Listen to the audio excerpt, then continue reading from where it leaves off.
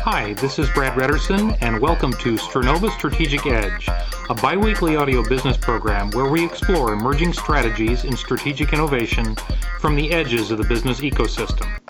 In this shorter companion program to our bi-weekly Stronova interview podcasts, we explore the implications of some of the newest strategic trends in business from all over the world and present them every other week, alternating with our regular interview series.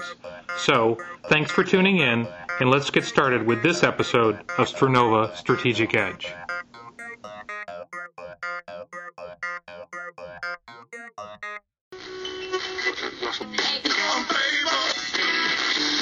Elton John. Checking out NH deliver your brand new bed. Remember that sound? Back when broadcast programs came to us on a box with an antenna, and radio meant something with AM and FM, and yes, I know there was shortwave, but that was never for the masses. Remember, it had two dials, one for volume and one to tune in the stations? Well, times have changed quite a bit over the years, haven't they? In this episode of Stronova Strategic Edge, I'd like to think with you for a bit about what some of the latest media developments may mean for business and consider some of the trends behind the scenes.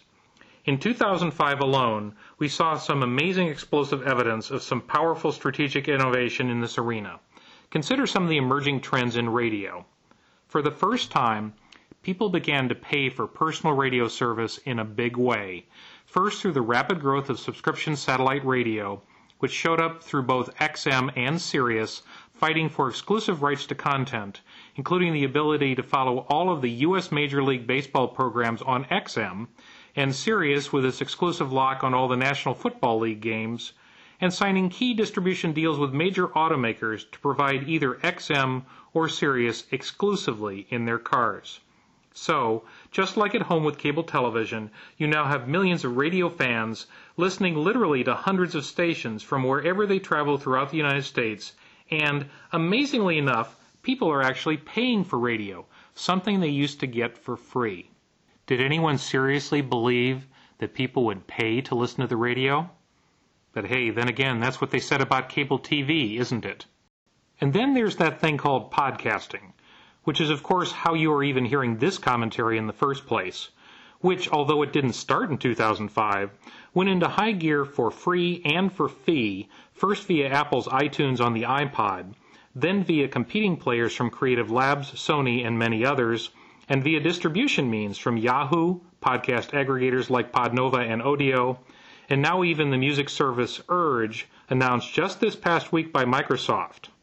It is believed there are over 100,000 different podcast episodes available from all over the world from somewhere. And when most of these programs never even existed in any form a year ago, it's pretty fantastic, isn't it? Of all these media trends, to me, one of the most intriguing, however, is the current trend in what we used to think of as television. Consider this. In the 2004 television season, HDTV became a standard offering in most cable television outlets in the United States, and TiVo, the on-demand digital recording service, suddenly was flooded with competition in the form of low-cost digital video recorders, which allowed you to save programs on DVDs or hard drives with the ease of what you used to do with video cassette recorders. That's the grounding for what comes next. Behind the scenes, Apple and others collaborated on the release of new high-compression television video formats that would allow high-quality HDTV and other TV data to be quickly downloaded on hard drives in your computer.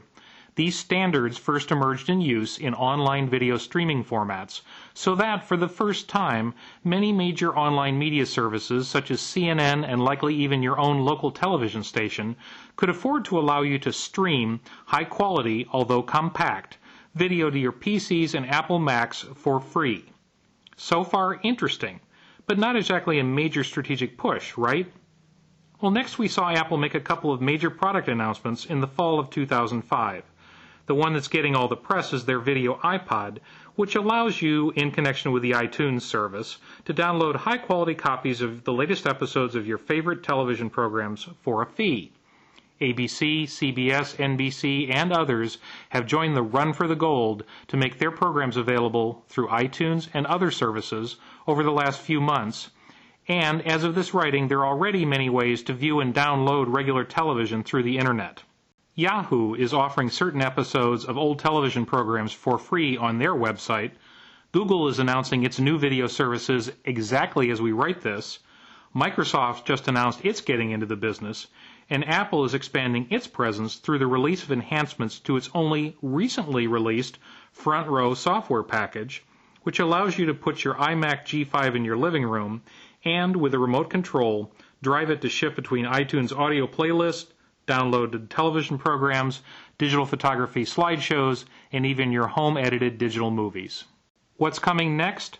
Home computers will be configured through updates in their operating system and new software to allow use of a plug-in cable card, yes, that is the real name, to allow you to plug your home cable television system into the computer and have it either receive television or internet information in the same box. The Starz Movie Cable TV channel has announced it will start making downloadable versions of the movie content it currently offers only on cable for watching on personal computers and other portable devices. Microsoft has cut a deal with DirecTV to allow direct streaming of its cable materials into your home PC as well.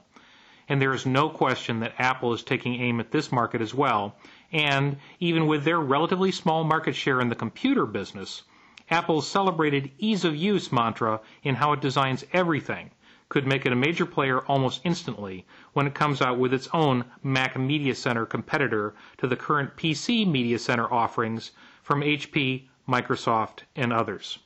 Amazing, isn't it? Once upon a time, we thought the 3 broadcast television networks would run the TV industry forever, and radio would always be for free. Through the collaborative innovation of new means of data compression, content distribution, and partnership on new standards for both the media creators and those who would play the media on their devices, an entirely new world of business opportunity has been created virtually out of nowhere. Watch carefully, everyone. 2006 is going to be the year when all this comes together. Home entertainment will never be the same again.